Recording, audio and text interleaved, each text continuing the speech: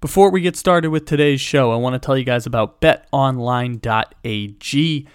It's that time of the year where the tournament is finally upon us. College basketball takes center stage. BetOnline is the number one spot for bets, odds, information, and the 2022 college basketball bracket contest.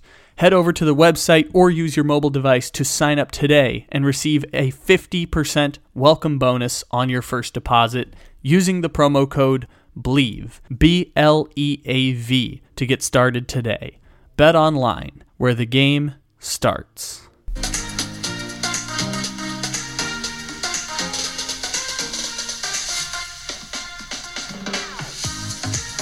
All right, everybody. However and whenever it is you may be listening, thank you for stopping into another fantabulous episode of Wired Up. This is Wired Up episode 111 here on the Take It Easy podcast. Welcome in, everybody. I hope you all are having a fantabulous day, whether this is Sunday or Monday or however and whenever you may be stopping in. We appreciate you stopping in, however it is you may be stopping in.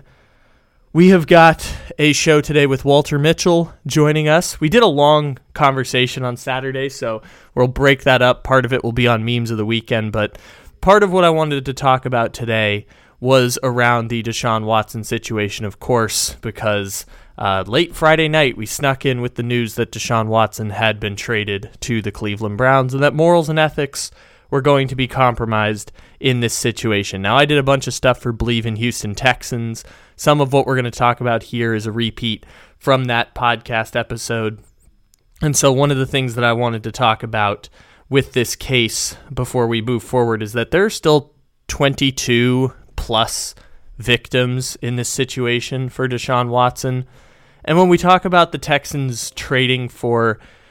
Cleveland Browns trading for a sexual predator and them being the organization that is willing to compromise their morals and ethics in such a way that they're going to empower a sexual predator to be the face of their franchise and build in a contract in such a way where he knows he's going to get suspended next season. He's signing for $1 million, and it's essentially a 4-year, $250 million fully guaranteed contract for the team who's willing to give up 253 fully guaranteed 3 first-round picks and additional draft compensation for a sexual predator to be the face of their franchise.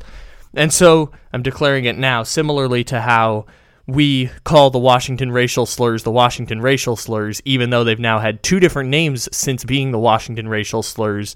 I don't want people to forget that the only reason they changed the name was not because it was the right thing to do, but because the almighty dollar told Dan Snyder he had to change the team. And Dan Snyder said for years and years, we will not change the team name. We will never change the team name. It was only when his fellow owners tried to stage a mutiny and corporate sponsors were trying to pull their money from the Washington racial slurs that the Washington racial slurs decided to back down from their hateful, bigoted stance of keeping a racial slur as their team name. And so similarly, I would like some sort of moral and ethical way to shame the Cleveland Browns.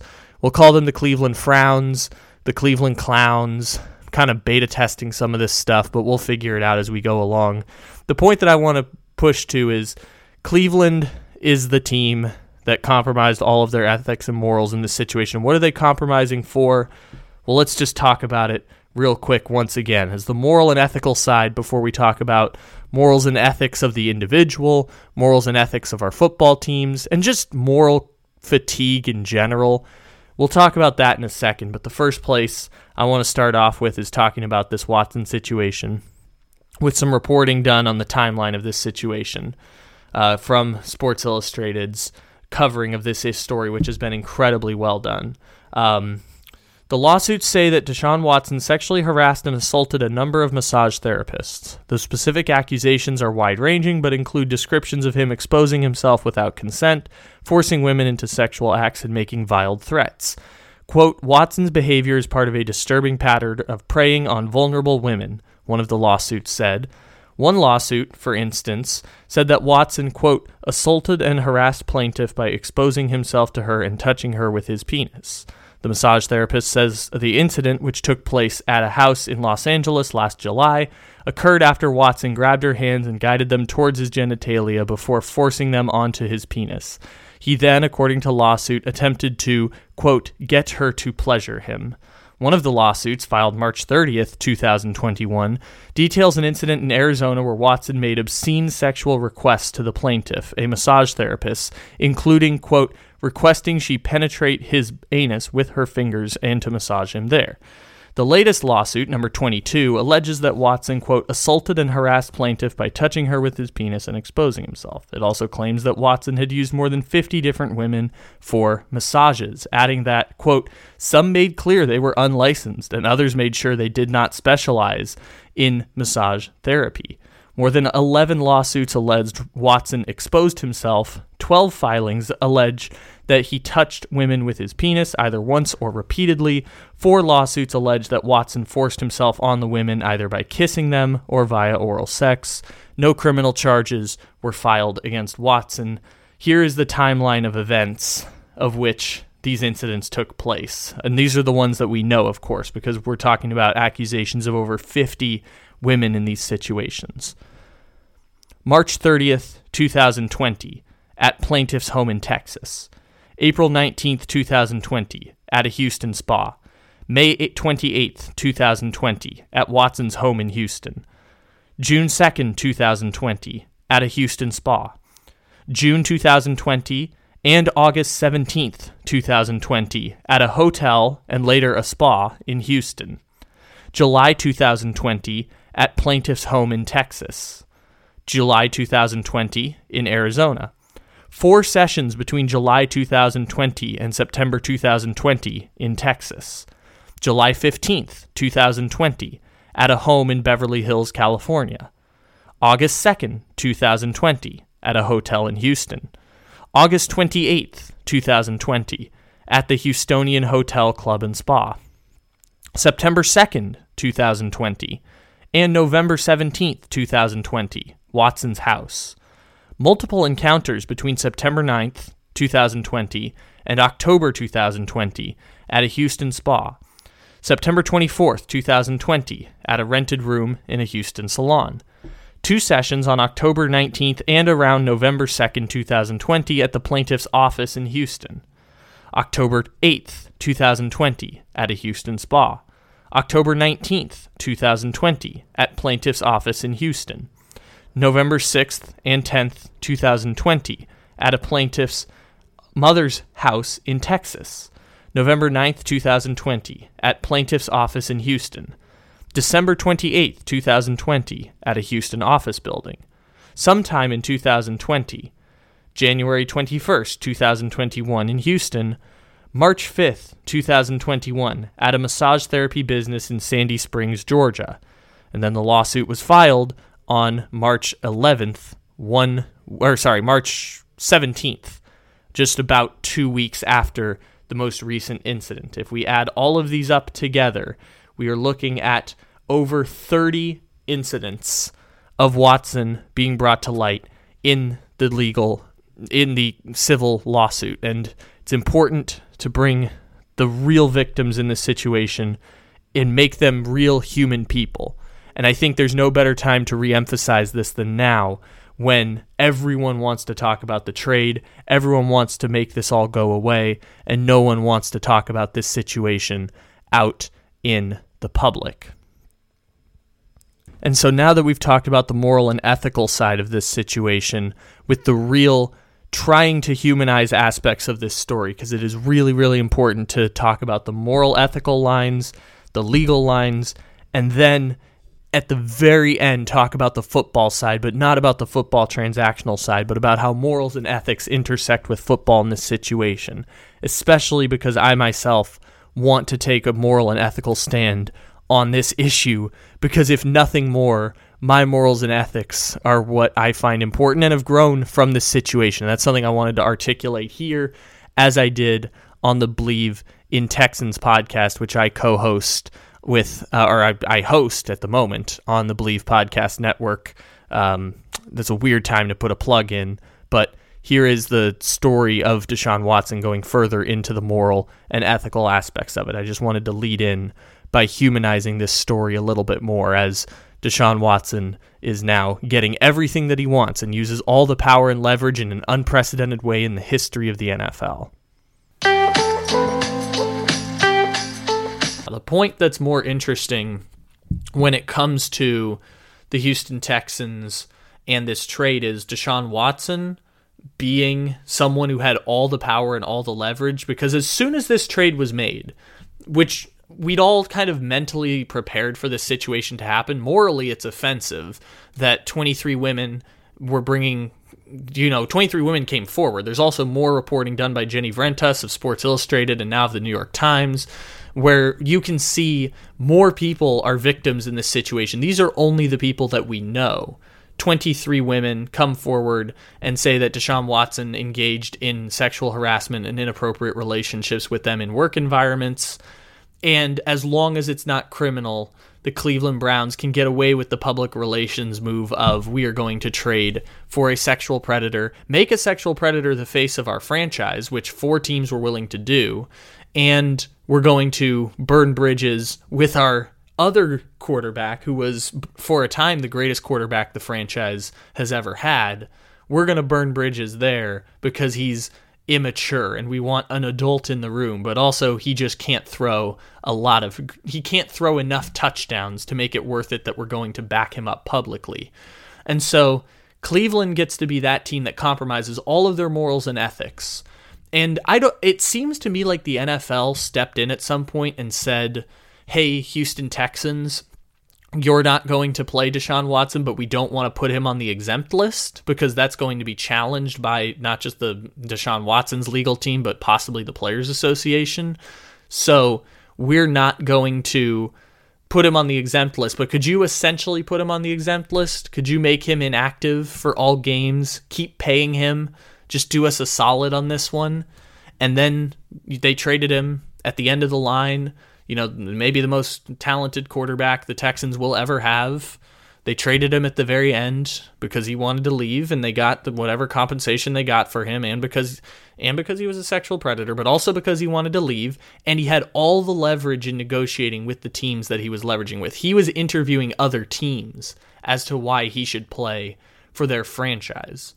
And the Texans just took offers in the first place because all those teams were willing to pay whatever it took for the Texans to get him. And the Texans get whatever you call fair market value or not fair market value that we don't want to talk about with this trade. We'll have time to talk about the individual draft picks over the next couple of years, but let's not make Deshaun Watson a value when the trauma that he's caused to other people is incredibly compromising and also puts those other people in a position where they get to be victims all over again because they have to relive this situation and relitigate it in the public with a lot of people who are inclined to not believe them and their story because Deshaun Watson is the rich and famous person who makes this a story. But as this relates to the situation with Watson, he had all the leverage, all the power, and the Texans as an organization became sort of bystanders in this situation, which is incredibly fascinating that he was able to have that much leverage in a trade, and all of this helped move it along because it meant the Texans weren't going to fight to keep him around. And whether the Texans get bonus points for making the right moral decision or not making the right moral decision is, I think, indifferent. I think the Texans are a corporation. The Houston Texans are worth $2 to $3 billion, and they will do what is in the best financial interest of the Texans more often than not. In this case, I suppose for them that meant trading Deshaun Watson and getting whatever compensation and good publicity of not enabling the sexual predator while also getting market value for the sexual predator, which is, again, an impossibly morally compromising situation that nobody asked for in this situation. Not the Cleveland Browns fans. The Cleveland Browns as a franchise, they asked for this. The Cleveland Browns, I'm trying to think of what would be a name to call them as a way to shame them? I still call the Washington racial slurs the Washington racial slurs, just to point out that the only reason they changed the name was because corporate pressure pushed them to change the name. And corporate pressure could have pushed Cleveland to not trade for Deshaun Watson. If Deshaun Watson was a hill that people were willing to die upon, it could have pushed the Cleveland Browns to not acquire Deshaun Watson until he showed a level of contrition and settled out his civil suits and all of the legal stuff that we talked about on last week's episode of the podcast, and I've talked about over on my show, Take It Easy, which you can check out on the Believe Podcast Network. You can see all of that playing out, and maybe that was the hill we were willing to die on. And I want to have some way to morally shame the Cleveland Browns, even if it's a small way of doing it. Some way to shame the Cleveland Browns for what they've done would be ideal, because I understand the decision-making from the parties involved, which is we are going to do what is in the best interest of winning football games and making money. Making money first, winning football games second. But making money and winning football games is the ideal move there. And the Cleveland Browns have decided that winning football games means compromising all of your ethics and morals and making a sexual predator the face of your franchise. He never has to answer for this. Deshaun Watson will never have to answer for this publicly unless he so chooses to answer publicly for this. He's going to be protected by the Shield. He's going to be enabled by the Shield. And the Cleveland Browns are going to get a star quarterback out of the transaction. And it's a pure, cold-hearted transaction. And if you don't value morals and ethics in making your transaction, then this is an understandable end result that I think we all kind of mentally prepared for. But I don't want this to be normal. And I think a lot of people don't want this to be normal either, because this is an incredibly unprecedented situation. The fact that we are covering the Houston Texans at this crossroad is incredibly fascinating, because I would articulate over the past year, this has been the sports story for a generation. Maybe a generation is only 5 years, but this has been the sports story of a generation. And the fact that it ends with the Houston Texans just having a transactional thing that the Jaguars did, the Jets did, the Steelers did with Le'Veon Bell and sitting out a year, like the fact that all of it feels transactional for the Texans is something that doesn't make me feel good because of the morals and ethics that the Houston Texans had to compromise in this situation. And obviously the Houston Texans inherited a situation that they didn't know this would be the case. Like, the Houston Texans did the best they could under an impossible situation. And by the way, that's about what Cleveland Browns fans are going to have to decide right now. How do we make the best moral decision? How do we make the best ethical decision in an impossible situation we did not ask for? Our franchise traded for Deshaun Watson.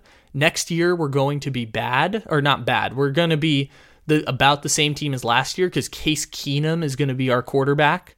But after that, we get to have the generational game-changing quarterback who also happens to play with one of the best defensive players to ever play the game, and an all-pro corner and a star running back and enough receivers to make Jarvis Landry and Odell Beckham regret leaving the Cleveland Browns. Like, all of that gross stuff that we think matters more than we do. And if you're willing to compromise morals and ethics and just don't care about the Deshaun Watson stuff, probably the stuff that you still care about, all of that is a difficult situation for the Browns to find themselves in. And I'm sure Texans fans were going through a similar situation. Fortunately for them, they didn't have to get to a place where they were forced to defend Deshaun Watson. And I think anyone who's supporting the NFL doesn't want to be put in that position where your morals and ethics have to be tested by this weird world of sports. But I would argue that morals and ethics are tested everywhere. And if you choose to make a moral and ethical stand, it can be incredibly, incredibly draining and difficult. And hence the fact that I'm supposed to be talking about what this means for the future of the Houston Texans. Go look at what the Jaguars did. Go look at what the Jets did. If you want to know what the future of the Texans looks like, this happens every year.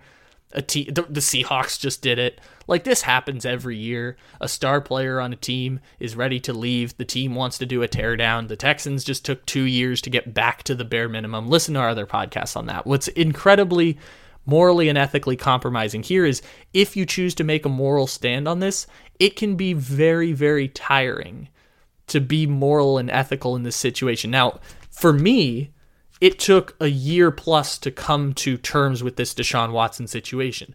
Obviously, I'm not a Houston Texans fan, but I was a big Deshaun Watson fan. And Deshaun Watson was someone who excellence on the football field was something that I equated to being an excellent person. And part of that was that Deshaun Watson was, one, he was obviously incredibly big. He was a big member of the Houston community and big part of the Atlanta community where he grew up, and he lived in housing that was built by Warrick Dunn, and then was a ball boy for the Falcons, and becomes this generational star black quarterback that we've never seen in the NFL, or at least very rarely ever see in the NFL. Going to Clemson, winning a national championship at Clemson, gets drafted as the third quarterback in his draft class behind Patrick Mahomes, traded by the Cleveland Browns, by the way, in a fit of incredible irony, traded by the Cleveland Browns to the Houston Texans on draft day, and turns around the Texans franchise, where the Texans are going through a revolving door of Matt Schaubs, Brian Hoyers, Brock Osweiler's,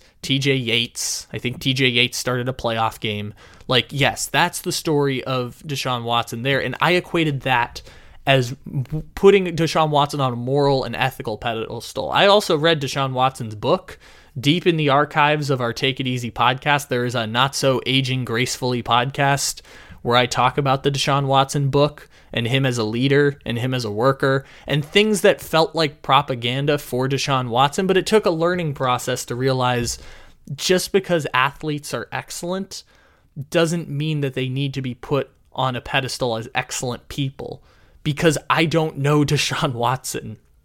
I don't know Patrick Mahomes. I don't know Lamar Jackson. I only know the periphery of their lives. I don't actually know them as people. And therefore, putting athletes on the pedestal as people is something that is incredibly unfair, but also benefits the league, because if you make an emotional connection with the NFL or with the Houston Texans or with the Cleveland Browns or any NFL team or any sports team, you're more inclined to spend money because you are more irrational with your money, because it doesn't make any sense in the world that you would pay $150 for a jersey of Nick Chubb. It's irrational, it's emotional, it's disposable income in some cases, but it is sports and it's emotional sometimes, and we make weird emotional connections to sports. And so in this weird pantheon of sports, we find ourselves having morals and ethics tested if we choose to have morals and ethics. Everyone has to decide for themselves how they feel about the Deshaun Watson situation. And not everyone cares about women. The NFL doesn't care about women, but most people don't care about women, especially men don't care about women in a way that has actual meaningful impact and change in the world. Hence why we continue to see 25% of women facing some sort of sexual assault at some point in their life. You're going to see this be an issue because we've decided this is where we want to live in a male privileged society, in a white power society. We've decided that these are the places that we want to be right now. And if we want to change it, then we are the ones who have to sacrifice. Powerful people aren't going to compromise on this situation. We're just seeing the Cleveland Browns not compromise in this situation. And 3 other NFL teams, with all in the NFC South, all who will lose to the Buccaneers next year, all willing to say nothing is more powerful than the almighty dollar. Nothing is more powerful than the almighty win.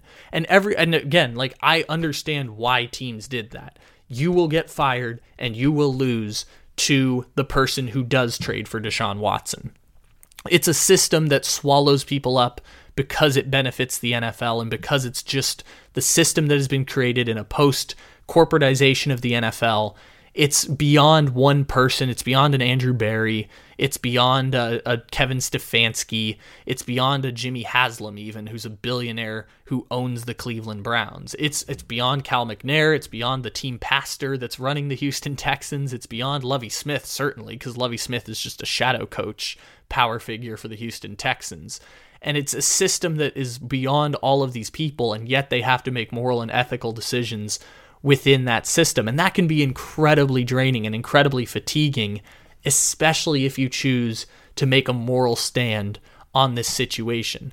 And for me, it's taken a while to get to that place. I remember when Deshaun Watson news first broke last year, in my mind I was saying, I want to not believe this is true. That was my first instinct in the situation. And then I thought to myself, why do I not want to believe that's true? Because I never have that reaction to these situations. I'm usually much more of an empathetic person in this circumstance. And part of it is depression and part of it is the pandemic. But I wanted to believe it wasn't true because I put Deshaun Watson on a pedestal that Deshaun Watson didn't deserve.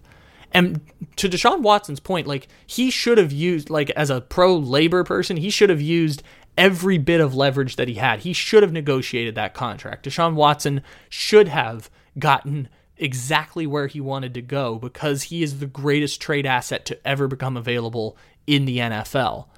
The system should not have allowed him to go through with that, at least not now. At least delay the power, at least delay the leverage. Deshaun, this is such a unique situation. We will never see something like this again.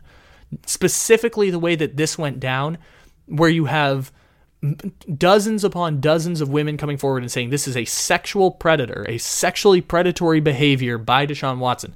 Ben Roethlisberger and Kobe Bryant are the closest examples we point to in sports of crimes against women that end up going punished or unpunished in a pre-Me Too world. This is predatory behavior by Deshaun Watson. And before all of that happened, he was going to be the person who tested the water and said, I am 25 years old. I am a star quarterback.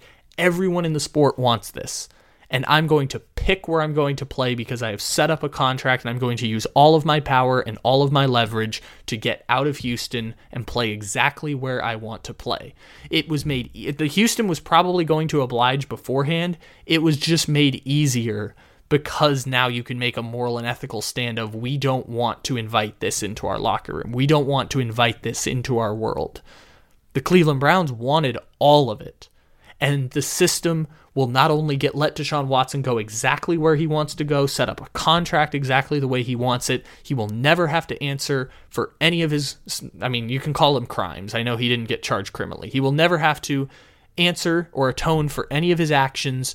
And by the way, the players in the Cleveland locker room are going to have to answer for Deshaun Watson now. Unless we're all just going to say, the NFL is going to say, you are not allowed to ask this question. Journalism is going to have to find some measure of access, or they're not going to do journalism around this. And that would be an incredible, incredible disservice for all of us if they're not going to do journalism around this. And unfortunately, because you can't access Andrew Berry, because you can't access Kevin Stefanski to ask him those types of questions without him deflecting, the players are going to be the ones who have to answer for the organization. And it's incredibly unfair because now they have to make moral and ethical compromises in public. And if they say something wrong, they're going to get clipped. And we're going to use them as the face of, this person hates women or this person hates Deshaun Watson. And now there's a controversy in the Browns locker room. And that's incredibly, incredibly unfair to them, but also unfortunate for all of us who are watching this go along and all of us who are deciding this is the type of environment that we want to have in sports. And this is the system that's been built. It's not perfect. It's not ideal. It's just the system that we created. It is impossible to not be hypocritical or compromise your morals at some step of the way. We just got to do the best we can in these situations. And I would argue that people who don't want to talk about the gross underbelly of Deshaun Watson or the morals and ethics of NFL teams or the morals and ethics of themselves when it comes to rooting for Cleveland or not rooting for Cleveland or what kind of support you give Cleveland, all of that is going to be testing the morals and ethics of NFL fans, of Cleveland Browns fans. All of this is going to be incredibly, incredibly difficult for them, and they didn't ask any of this. Like, Falcon, we all want moral and ethical decisions and accountability measures to be taken out of our hands. We just are inclined to not want to be moral arbiters. It's why we create legal systems. We don't want to be moral arbiters on all of these situations. And when legal systems aren't equipped to handle certain situations, we turn to employers and we turn to corporations to be accountability systems, especially if the NFL has a personal conduct policy. The NFL wants to be moral arbiters and have good people, because even if it's good for business, it is a result where the NFL wants to be moral arbiters on this situation. And so now we turn to the NFL, who is not equipped to handle this situation, because if legal systems can't figure it out, the NFL sure as shit isn't going to be able to figure this out. They're going to do whatever they can get away with as a punishment. And so the NFL finds themselves in a situation where they are going to atone for whatever has happened. The NFL is going to make the bare minimum effort, prevent Deshaun Watson from atoning, protect him as part of the shield because he brings incredible value to the sport, so much so that no amount of negative PR or no amount of bad press is going to really make them alienate themselves from Deshaun Watson. Hence the fact that 4 NFL teams lined up and were willing to compromise on everything. They were going to give up all of their draft picks, all of their franchise valuations to acquire that quarterback because that quarterback never becomes available. And the NFL can make tons and tons of money off of Deshaun Watson. Therefore, they're willing to ride out whatever negative publicity it is because we won't hold them accountable. We won't make them lose enough money to make it not worth it to keep protecting Deshaun Watson under the system that's been created already. Why? Because it's the NFL, and we all love football, and we're talking about football in the middle of March Madness, and all of it is crazy. And from the standpoint of the Houston Texans end up being a small player in this weird game that is the NFL. The Houston Texans right now are a team at the bottom of the NFL. Like, they are the worst run franchise in American professional sports, as I like to say. The Texans are at the bottom of this game, but now the Texans get to be a major player in this game. Not as major as Watson, because Watson had more power than 4 NFL franchises and the Houston Texans, so I guess 5 in that case. He held leverage over 5 NFL franchises and got to go exactly where he wanted to go once the Texans approved of a trade. And he outflanks the Texans. The Browns outflank the Texans because the Texans take their draft picks. But those draft picks, as we've seen with Jalen Ramsey and Jamal Adams and the Odell Beckham trade, or the Khalil Mack trade, or the Laramie Tunsil trade, they don't always work out. And the Texans just get to kick the can down the road on building a team up in the future. And all of it is incredibly, incredibly compromising. And all of it is incredibly difficult to play out over the next year or 2 years, especially if you root for Cleveland. But even if the Texans are small players in this, because for the Texans, like, as crazy as this situation was, this was business as usual for the NFL. The Texans let Deshaun Watson do his own thing because Deshaun Watson had the power in the situation. Yes, they approved all the trades with the teams that were trying to acquire him. They just let Deshaun Watson do whatever Deshaun Watson wanted to do in that situation. As long as the team was willing to pay 3 first-round picks, we won't be major players in this situation. We're going to sit this one out, which I do appreciate that they were willing to sit this one out. Yes, it was what was the best, the best path of action for them if they were evaluating the landscape of the NFL and evaluating the landscape of this situation. The best course of action was for them to just bite the bullet, pay him $40 million, and you get whatever draft picks you get for him at the end, because no matter how many crimes he has so much value that no one was going to pay less than market value to get that quarterback. And so the Texans don't get to be the largest players in this game. They'll get the draft picks. You'll have 2 years to talk about how that's going to work out. We've seen it happen time and time again. This happens every year. A star gets traded for multiple picks every year, and the Texans just get to be the team that gets to boot up a rebuild in that way. That's the only part the Texans have to this. They aren't major players in this Deshaun Watson situation. They aren't major players in what the Cleveland Browns fans are now going to have to decide for themselves are the moral and ethical compromises they're willing to make to cheer when Deshaun Watson throws touchdown passes to Amari Cooper. Texans didn't have to deal with that.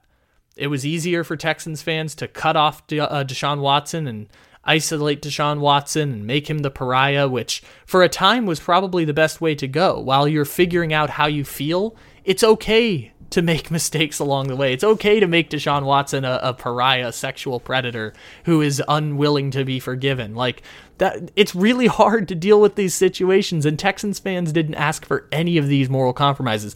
Even Jack Easterby, as much as I give a middle finger to Jack Easterby as often as I can, like Jack Easterby at the very least did not ask to be put in this situation. Deshaun Watson was going to leave anyways because of all the shit Jack Easterby did before, but Jack Easterby was not asked to be a moral arbiter on this situation, and he never had to answer for it. Nick Caserio is going to be the person who answers for it in a prepared statement, which I guess is more answering than the Browns will do, because Deshaun Watson will never have to answer for anything that's happened here, and all of the power will protect Deshaun Watson, and all the power will protect the Houston Texans' dollars. I don't know how the NFL is going to make it up to them in the long run, but they still have like a safety net system where, yeah, they paid $40 million to Watson while he was going through legal issues, but the NFL might have like a little backdoor sneaky dealing to help them out in the end so that they could not be put on the exempt list and not create a national controversy. The NFL navigated as like, how can we ignore this as much as possible, but then get all the payoff when Deshaun Watson ends up coming back and being the star quarterback, in the same way that the NFL had thank you Ben when Ben Roethlisberger retired, because they don't want anyone to think about all the gross stuff that their players did, or whether it's Ben Roethlisberger, or we can go to Deshaun Watson, or we can go to Kobe Bryant. We don't want to think about that stuff when we watch sports. And for the most part, that's something that most sports fans, if you invest large amounts of your emotional stability into sports, are not willing to compromise on. I don't even know if I'm willing to compromise on that. I'll still watch the NFL. I just want to have some way to shame the Cleveland Browns for what they've done as a small measure of accountability. I don't know if it's enough. Call them the Cleveland Clowns, although I don't like using clowns. Call them the Cleveland Frowns, Cleveland Downs. I don't know. We'll figure out something to call them. Like I call the Washington racial slurs still. It's a small modicum of accountability, but every time you bring it up, it can generate a conversation with someone who maybe doesn't have the same morals and ethical stands as you, I guess. I don't know. It's a small way of me trying to process what is the appropriate way to go about this. The easiest way I figured to appropriately go about this is to not talk about the actual trade value of this situation until we have some modicum of resolution and until we can have time removed from this situation, which again is the sports story of a generation, testing morals and ethics at every turn and testing NFL fans in a post-Me Too world in a way that they have never been tested before. And a lot of people will have, if you look closely enough, you can learn a lot about people based on how they respond to this situation. It's really, really interesting and fascinating and will require some character growth for a lot of people. I'm not sure if Deshaun Watson is going to be one of those people, because the Shield is going to make it easier for him. Instead of atoning and instead of showing regret and addressing each of the victims and giving apologies like Ashley Solis, who was the person who was willing to come forward in the very beginning and put her name on the lawsuit without knowledge that 22 other people would come forward. If Deshaun Watson's willing to atone to those 22 people, I think people would be more willing to forgive him, because even if he is a sexual predator, I think people want just some measure of accountability. I know I want some measure of accountability for Deshaun Watson. The NFL is going to give some of that because public pressure will force the NFL to do some of that and give Deshaun Watson a year suspension or an 8-game suspension or whatever the NFL is going to decide is the right moral and ethical stand. But that's just what the NFL can get away with as the right moral and ethical stand.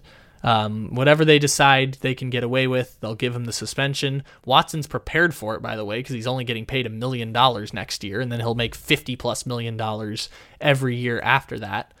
All of it is incredibly, incredibly compromising, and all of it is incredibly, incredibly difficult to navigate. And I appreciate you letting me navigate it even more here now that we have an official trade. You need to find some way to shame the Cleveland Browns. I'm not quite sure how to do it, but we'll figure that out over on Take It Easy over the next coming weeks and months as this situation doesn't end, but it feels like it's headed towards a climactic finish after now a year plus of dealing with this learning more about the legal system in this situation and making moral and ethical, I'm not going to say advances or compromises, like growing to realize that morals and ethics are more important and having perspective in this situation. I think that it's been an interesting year, and it's the sports story of, I would say, maybe this generation, if we're counting like 2018 through 2023. I know global pandemic might be a bigger sports story there, but it's like a sports story for a generation that I think is incredibly fascinating. We will never see quite again. We might see a player as good as Watson get traded, but we will never see this level of circumstance and moral and ethical compromise surrounding all of this stuff. And I think it'll change the way that we look at sports, maybe just a little bit. And for people who maybe have had moral and ethical growth around this situation, like myself, I think it will change the way that we look at sports.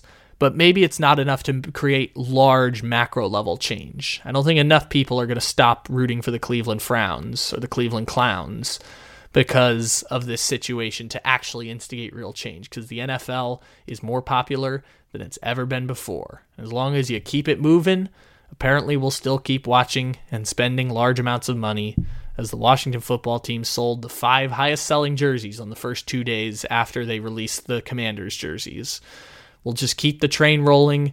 We'll spend large amounts of money, invest our emotional stability in sports, and Deshaun Watson be damned. Maybe that's the cynical point at the end, but I have seen change for myself, and I've seen change in other people who are not willing to make the moral and ethical stands on, or who are willing to make moral and ethical stands on this situation. Maybe weren't in the past. Maybe I learned to not put athletes on the same pedestal because of this situation. And hopefully, if we can take lessons and learn from them, and maybe grow as better people, then we can use this Deshaun Watson situation to maybe learn something a little more about ourselves, more than just caring about 3 meaningless first-round picks that come back to the Houston Texans. You know, the big news, of course, was the Deshaun Watson trade, and just the ramifications of this trade are just so enormous and multifaceted that, you know, and sort of head scratching. You know, yeah, we get the talent of Watson, but you know, the way he came out of this being essentially rewarded with a $230 million fully guaranteed contract that they're only making his first year salary $1 million, so he can avoid paying, you know, for suspension, lost games. Yeah, he's going to get suspended this year, and he's not going to have any lost money because he's probably going to get suspended, if not the whole season, a good majority of the season next year. And he'll be banking that hefty signing bonus. And, you know, he's still facing 22 civil lawsuits. He's a sexual predator. And the ramifications of all this and how it's transpiring is just so fraught with decadence and just kind of, you know, such an untenable situation. I mean, I've been reading all morning posts from Browns fans who feel incredibly compromised. I mean, it's National Women's History Month. Some of them are already saying they can no longer be Browns fans. If you take, you know, women's abuse seriously, which is so prevalent in this country, I mean, if that's something that's near and dear to your heart, something you want to see changed, I mean, it puts all those fans who feel that way, you know, in a very compromised situation. And, you know, I also have a good friend of mine who I called, who's a Cleveland Browns fan, and I was really interested in his take on the Watson trade. And he surprised me in a way by saying that he was very upset with how Baker Mayfield's been treated. Said, and I think he was absolutely right. He said if Mayfield decided to just sit it out after the injuries early in the season, we wouldn't be in this situation right now. He'd still be in good favor. And, you know, the dude tried to play through a multitude of painful injuries, including a left shoulder that was basically out of joint. And for making the sacrifices to try to help the team get to the playoffs. I mean, as it was, they ended up 8-9 and out of the mix. But he was trying to do the best he could, to play hurt. And my buddy said that, look at, he said, I'm still a Mayfield fan, and I may become a fan of the team he goes to. And this is a guy who's been a Cleveland Browns fan all his life. So, he's just kind of, rolling his eyes at this. I mean, the talent is alluring, and, of course. Watson, he hasn't played in a year. And the karma that goes, that's a part of this, and the unprecedented, fully guaranteed contract to go with it, like he gets rewarded, that is just so unconscionable to me. What do you think? So you talked about how it feels like it's an untenable place in the NFL where things are transparently about money and transparently about powered moves and things of those sorts. And the thing that I had always said about that is once I see it, I can't unsee it in this place. I don't remember exactly what it was that flipped it for me. It might have been the Washington football team scandal. Yeah. But the moment that I realized all of this stuff has real world implications, it was impossible to ever unsee it. And then you start connecting dots in different places about how every NFL team is a corporation. And you go back to Jerry Jones in the 1990s and how the old guard of the NFL was phased out by a new guard. And now it's about the almighty dollar and, shareholder value and being run like a corporation. I don't remember the exact moment where it flipped for me or like the light switch went off, but at some point I realized all of this is a transaction and there's so much power and money to be had that everyone needs to scramble for that situation. And with the Deshaun Watson case, I don't want to talk about the trade itself altogether. And I've been trying to avoid that part when we do the long form Deshaun Watson talk. And the fact that he got traded was something that was essentially, I understand why it happened, is because NFL teams value the wins, the almighty win and the almighty dollar over morals and ethics. Because if you don't compromise your morals and ethics, you will lose and get fired to the person who does compromise their morals and ethics, is essentially the argument people make there. So I understand that part. And at the same time, I will not compromise my morals just because I understand that situation. Like, this is a case where the Cleveland Browns need to be, well, I'm trying to think of another name for them, kind of like how I've been calling the Washington racial slurs for many years now. Like, I'm trying to think of a name to shame the Cleveland Browns in that way.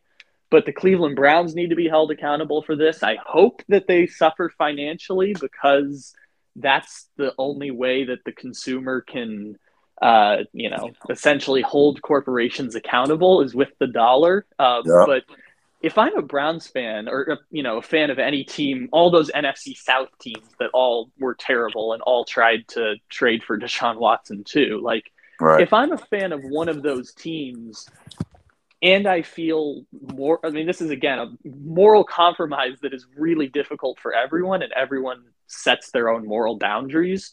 I know, obviously, and Adam Schefter, I know a lot of people who wanted to make this all about the transaction and all about how much value you can get for Deshaun Watson, the sexual predator, but just saying it's Deshaun Watson, the quarterback. So I think everyone draws their own moral lines individually. And if you do care about morals and ethics, it can be sometimes fatiguing to be consistent.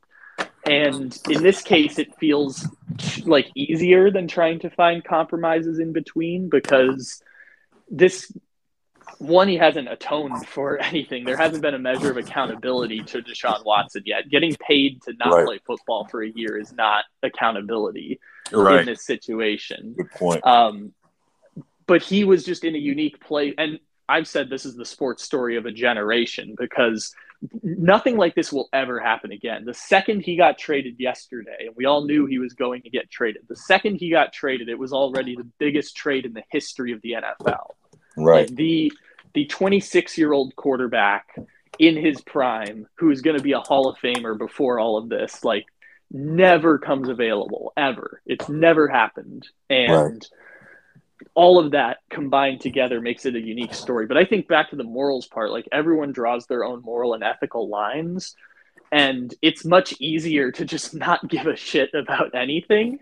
And in this case, it's really fatiguing if you're someone who, again, if you're a Browns fan, you didn't ask for any of this to be dropped on your lap. And now you have to make the moral and ethical decision of, how do I support a team? Is the team greater than my morals and ethics? Which in some cases it is. Like, people invest a lot emotionally and financially in sports teams. I'd argue too much, but at the same time, sports are a unique place for people to come together in that way and find a weird little community where they can emotionally invest in something and financially invest. And I guess we find out now how people draw their moral and ethical lines and where they compromise. Not that it's a bad thing, but this one feels more cut and dry than anything in the past, because it's just so many cases that have been brought on and so much credible reporting done around this that, like you said, it's pretty clear that this is a sexual predator, and he had all the power in the situation because he had a no trade clause and because he knew 23 civil cases and, at the time, 9 pending criminal cases that were thrown out by a grand jury. And what? You'll all still line up to trade for me. And I get to pick exactly where I'm going. I get to restructure my contract. And I get to, and I don't have to ever answer for this. I don't ever have to answer publicly for anything that's just happened here. I will be protected by the Shield. I will be protected by the Cleveland Browns. I will never have to atone for anything that happened. All I have to do is essentially pay a fine and go through a small suspension. And that part sucks. I understand that the NFL doesn't want any of this, and it's easier to make it go away because eventually we'll forget, the same way that, Kobe Bryant went through a rape trial and then when he died became a universally beloved figure that the city of Los Angeles mourned for a month. So eventually we'll move on. And that's the reason that the Browns are looking at this and saying, most of you can't keep up your morals long enough to stop watching the NFL or stop watching the Cleveland Browns. And if that's what they're banking on, they'd be pretty correct across most of NFL history. We've compromised a lot on our morals in this situation. And this one seems like the most egregious of the offenses, at least going back. Like, obviously people mentioned Ben Roethlisberger and they mentioned Kobe Bryant. This one seems to be cut and dry clear because he was getting traded, because the Browns were actively inviting this into their organization. And if you're a fan, I'm sorry that you have to make the moral and ethical compromise. I went through this at the very beginning because I was very much a big Deshaun Watson fan, but I think I gave him too much emotional investment in the past instead of looking at him as an amazing football player. But I also gave him the title of amazing person because he was very good at football and because he built houses in Atlanta and because he, I read his book and things like that. So I think everyone's drawing the line in different places. And, that was a long-winded answer, but I do think there's so much here that's unique to sports, but will be something that I don't know if we're going to have a situation like this ever happen again, or at least not for, I don't know what the world will look like in 25, 30 years. I don't think we're ever going to see something like this ever again. Yeah, well, I hope not. And I also feel highly cognizant of the fact that in recent years, Roger Goodell and the NFL has tried to make it their mission to promote women in the NFL. As GM candidates, as coaches, there are a number of women coaches now. As referees, there are 2 women referees that I know of, and both of them are highly regarded. This is now the NFL is trying to be a welcoming and supportive place for women. So what a situation Roger Goodell finds himself in right now. Kind of, on the business end, and then on the ethical end, and on the, in the end of what kind of statement it'll mean, whatever suspension he gives Watson. I mean, for example, the example I made in the article this morning is that, Calvin Ridley just got a year-long suspension for a $1,500 brain fart. I'm betting on NFL games while he was going through depression. Not that mitigates it. It's all. No, but it was the equivalent of a player making $90,000, or just a person making $90,000 a year betting $15. It was a $15 bet that ended up being. It seemed recreational, but that in itself, it is an egregious mistake, and it does deserve penalty. But think of the ramifications if the Watson suspension comes in at 4 to 6 games, right? I think that would be not enough, and the NFL couldn't get away with it, similar to what happened in the Ray Rice case, where they ended up having to double suspend Ray Rice because they gave it too small of a suspension, and they didn't read the room very well there. But I think that this has so many stakes for the NFL that they're going to beta test this and test it over just to make sure exactly where the suspension is going to fall. And I don't know exactly what that number is going to be. I would guess, just based on the fact that there's a very wide array of voices on this issue, I think it's probably going to fall somewhere between 8 and a full season. Not that it's right or wrong in that way. That just seems to be what the result is going to be. And I think that it's an incredibly compromising position for both of the parties, not being the Cleveland Browns and the NFL, but also the other owners, because not just, they want to have women in positions of power in the NFL. They also want women as customers in the NFL. That's right. They want women to come to games and spend money because it's a massive revenue stream for the NFL. And, this is now 3 scandals in 5 years that is the NFL essentially atoning for being incredibly misogynistic and hostile to women over the past, 40 plus years, if you want to go all the way back to American history, when women couldn't have credit cards until the 1970s. But in recent NFL history, they're atoning for a lot of their situations, whether it be Jerry Richardson quietly selling his team when he had a lot of Me Too stuff in there, and the Washington football team investigation, and now, of course, Deshaun Watson. This is them essentially atoning for this situation where in the past they could get away with it more, because I think in the post-Me Too world, I think society, morally and ethically, the line has moved on protecting women and and in essence promoting women and giving power to women in situations where men can be abusers, and situations where we don't know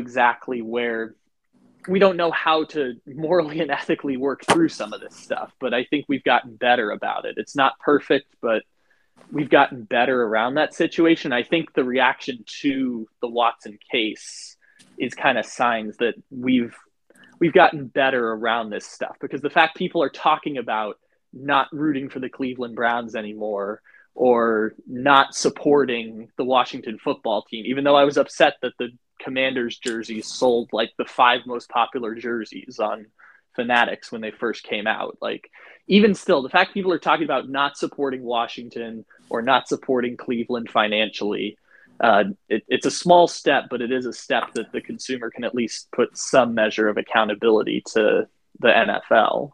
Just maybe. Yeah. It's so, you think too, from the player's standpoint, what are the Cleveland players supposed to do this year? Mm-hmm. Wait around? I mean, they have a really good roster. Case Keenum. Case who's going to play quarterback while they're waiting around for Watson? Yeah, it's probably going to be Case Keenum. It's going to be Case Keenum starting at quarterback for them. And the other tricky part about that is because Deshaun Watson is going to be protected by the organization, and because he's not going to have to answer questions about this, and he's not going to have to, stand up at the podium and show any level of atonement. He's already been enabled. They've already given him the contract. They're taking on the quote unquote risk, which I was trying to think, what is the risk the Browns are taking, which is the one that I came up with that I did remember is like, if there's a situation like this again, which I know there won't be at this point, because that would be a brutal level of miscalculation by Deshaun Watson. If there's another situation like this, everyone gets fired in Cleveland and that's the end of your career. But at the same time, like, small chance there. The players are the ones who are going to have to answer that one. Like, the players are going to be the ones asked the questions about Deshaun Watson only because they're the people we have access to. They can't ask the owner about it except for at the introductory press conference. They're not going to ask the general manager about it. So the players are the ones who are going to have to answer for the actions of the franchise only because the media has easier and available access to players. And that's incredibly unfair to them because this is morally and ethically compromising for them as well. And they did not ask to have to be spokespersons for the organization on this situation. Well, speaking of that, I mean, here's a tremendous irony. Word came out of the Browns that they wanted to trade for Watson because they want an adult in the quarterback room. I mean, hello? Adults aren't, if you want to use the term adult, they're not sexual predators. That's being an animal. Okay? So, I mean, what a cut on Baker Mayfield. That was the thing that I thought was weird about that, because clearly it was just leaked to be like, Baker is immature. Like, it was them kind of justifying getting rid of Baker, which they didn't have to justify getting rid of Baker. Like, we could see why they're getting rid of Baker. But they're like, Baker Mayfield is immature. I'm like, as opposed to the alternative, like, the alternative is you're inviting a sexual predator into your organization to not just into your organization, to be the face of your corporation and to be the face of your organization. Like, you are inviting that, and Baker Mayfield's immature. Okay, Baker Mayfield's also not that good of a quarterback, but Baker Mayfield is immature is